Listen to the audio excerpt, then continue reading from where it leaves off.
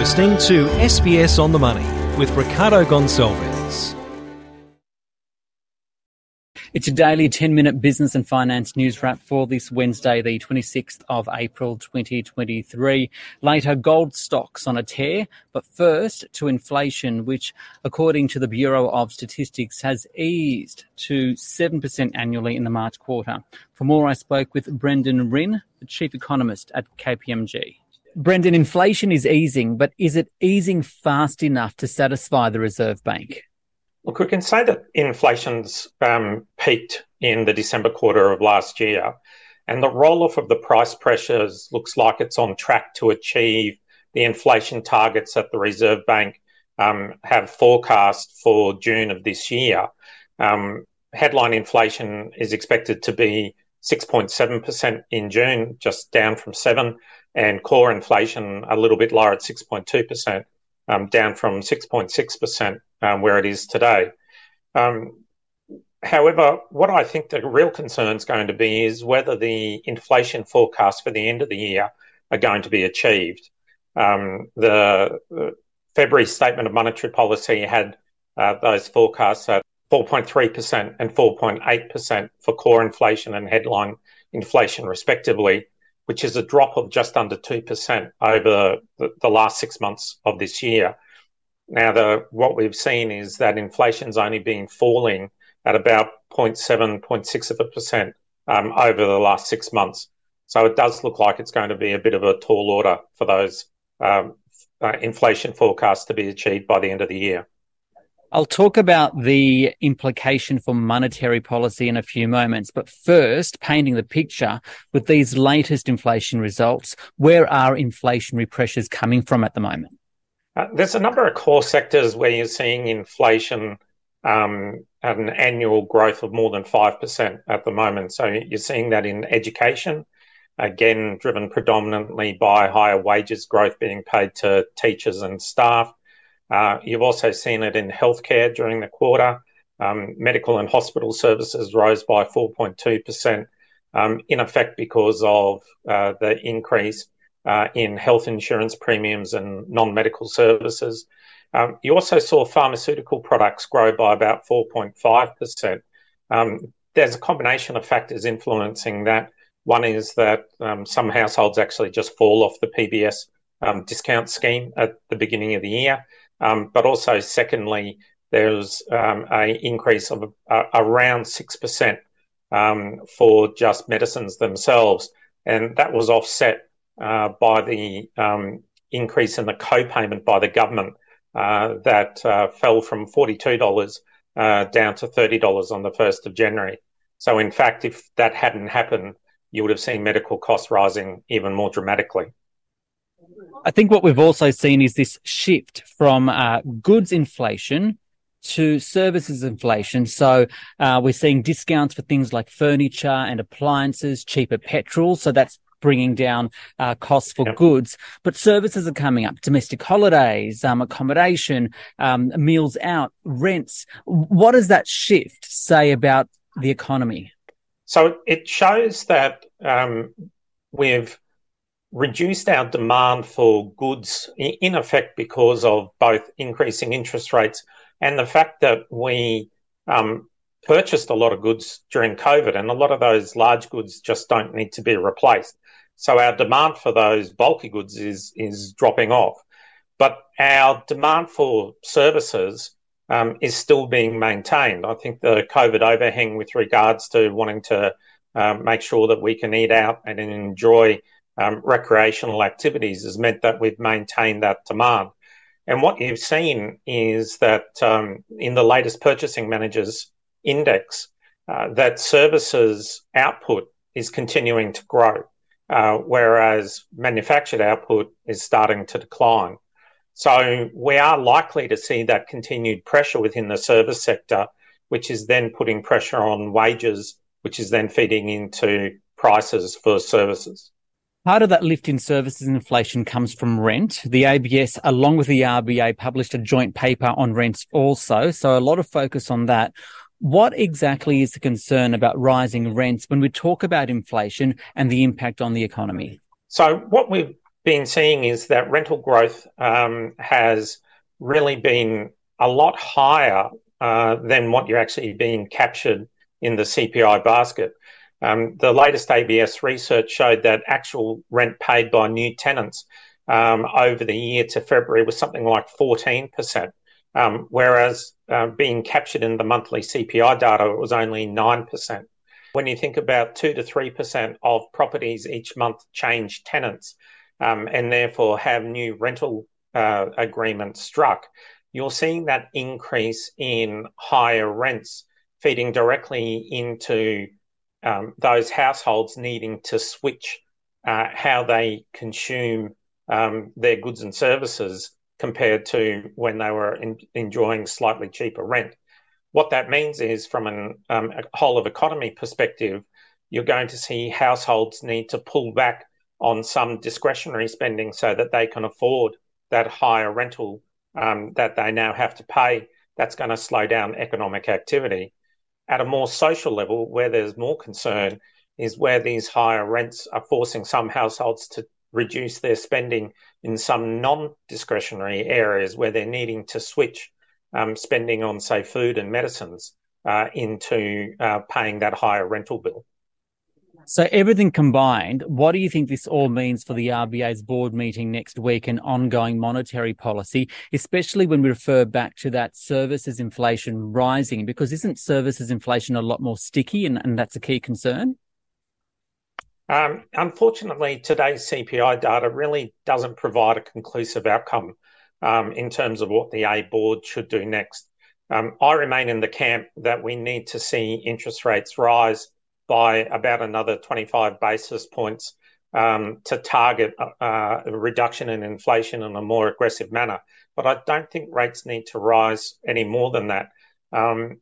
Fundamentally, we know that monetary policy works on a lag, but at the moment, what we're also seeing is monetary policy working on a two-stage basis.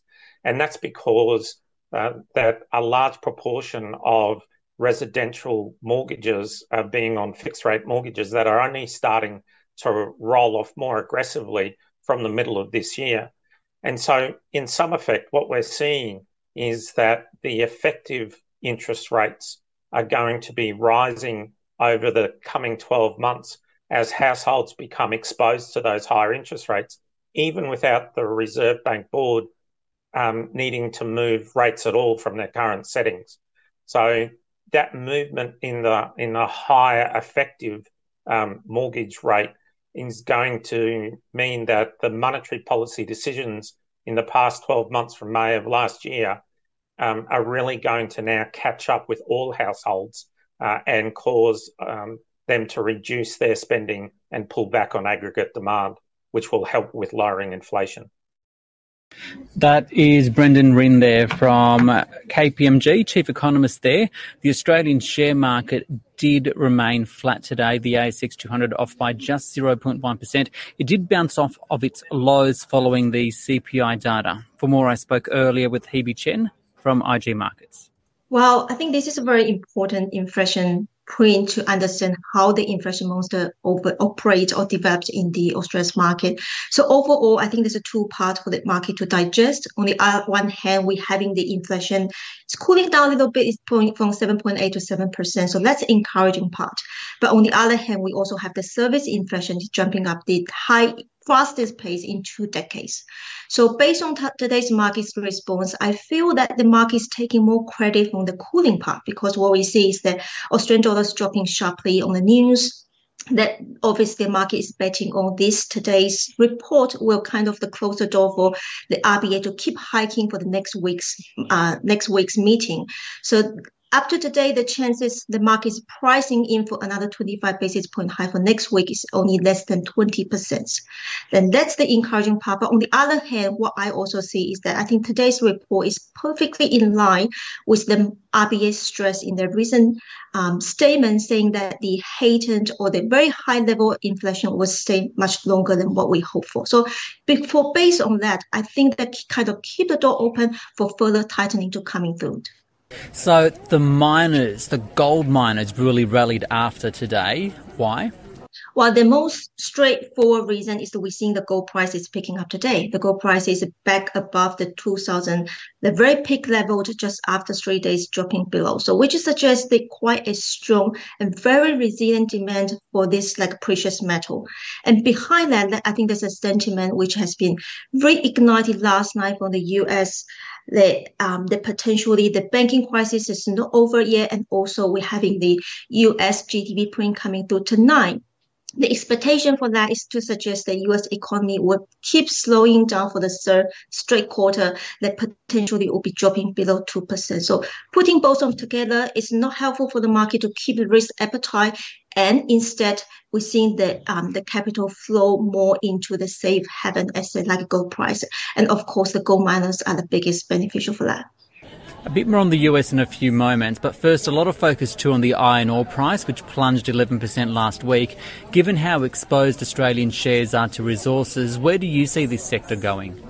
Well, the downtrend for the iron ore, you can actually trace back into the mid-March. So since then, we're seeing the iron ore price is dropping about 20%. And the key thing to trigger the downtrend is because China just published the yearly target at 5% for this year, which is much lower than the market's anticipation. And since then, we're seeing the commodity market is trying to price in to adjust what the expectation for the demand from China, and of course, putting the pressure on the iron ore price as well. Moving forward, what I see is that I can see the pressure will still keeping on. The downtrend is probably will persist for a bit while. The next key March that potentially could revert this downtrend. So we're seeing the next China's manufacturing PMI coming out this Sunday will potentially change this current downtrend and give some extra power to the iron ore prices and also the mining sectors as well. Reporting season really ramps up this week in the US. First, we heard from First Republic overnight. Shares tanked 49%. Then after the markets closed, we heard from Google parent Alphabet, Microsoft as well. I think they were better than expected. What's this reporting season saying about the US economy? Well, so far, we're having roughly about 20% of the S&P 500 company reported earnings. And for me, I think this is quite a earnings season to suggest a slowing down is unavoidable in the US economy, but the presentation of it is quite uneven. So overall, we're seeing that the out of all the company reporting so far, they're reporting a 6.2% of decline in the earnings. And that's the worst number since the Q2 2020.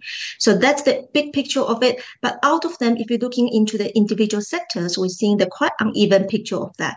For example, the financial sector, as you just mentioned, the First Republic just saying that they lose about 1,000 billion deposit just for the first quarter. But on the other hand, we also have the company like JP Morgan enjoy the best earning day in the company's history, jumping about 8% on the day because of the quite positive result. And that's one of the examples. Another one you mentioned about tech sector, I see that the Netflix is the one that have been seeing the share price dropping quite sharply. The subscribers not fit into expectation, but we also have the Alphabet like Microsoft deliver quite a positive result to keep the confidence on. So it's overall we're seeing the US economy is definitely slowing down, but still some of the bright spot that will keep the confidence from the investors for their share prices. And just finally and very briefly, where do you see the opportunities for investors right now?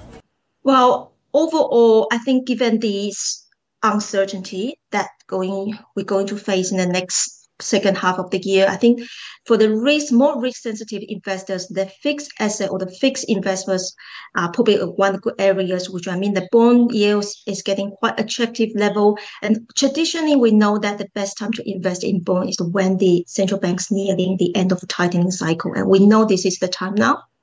That's on one hand, but on the other side, for more like people with higher risk appetite, I still believe the big shift in the tech sector still quite appealing. On the one hand, given the share price has been dropping sharply last year, but on the other hand, they still have quite a beautiful outlook. Or just take one example that, for example, the Meta share price is dropping about over 80% last year, but the price is back 70% since early days this year. So there's still quite a lot of value for investors. Just be more careful because the picture is not that easy to digest now. Hebe Chen there from IJ Markets. This SBS On the Money podcast is provided for informational purposes only. The content on this podcast should not be understood as constituting advice or a recommendation. It is not personal advice and does not consider your personal circumstances or objectives. You should contact a licensed professional before making any financial decision.